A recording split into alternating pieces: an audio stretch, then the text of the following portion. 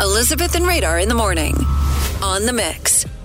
If you need to save time in the morning to get to work so you're not late for that meeting or you got to skip that traffic, skip this. Making your bed. According to a new study, don't make your bed the first thing in the morning. Just leave it. Get out of bed. Let the covers kind of lay there. Maybe the dog wants to move stuff out of the way. Researchers have found that dust mites, an unsettling 1.5 million of which could be living in your bed at any time. They don't survive in the conditions of an unmade bed.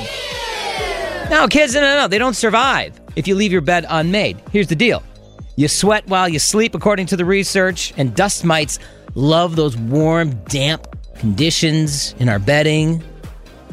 So that makes the bed a nice environment for the dust mites to go ahead and have a party. Be like, hey, all right, let's multiply. Sounds great. Start hanging out in bed while you go to work. Yeah. Okay, kids, cue the kids again.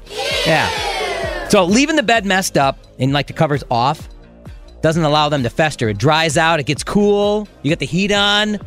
It'll dry it out a little bit. Maybe you sleep with a fan on. That'll kind of dry it out. And those dust mites are going, this is not the party we were looking for. Come on, where's the warm bed? Get rid of the covers. Don't worry about making the bed. At least right away. At least for the first hour after you get out of bed. Now, if you're somebody, I don't know, like my daughter who's in college who just pops out of bed and then goes to class 10 minutes later, you might as well just leave the bed for the rest of the day. You know what? Live like a college kid. That's what you need to do. And that way your bed will be all nice and clean. It won't be full of dust mites. Yeah! It's The Mix. Odyssey celebrates Mother's Day, brought to you by T-Mobile. You can count on T-Mobile to help you stay connected on America's largest 5G network.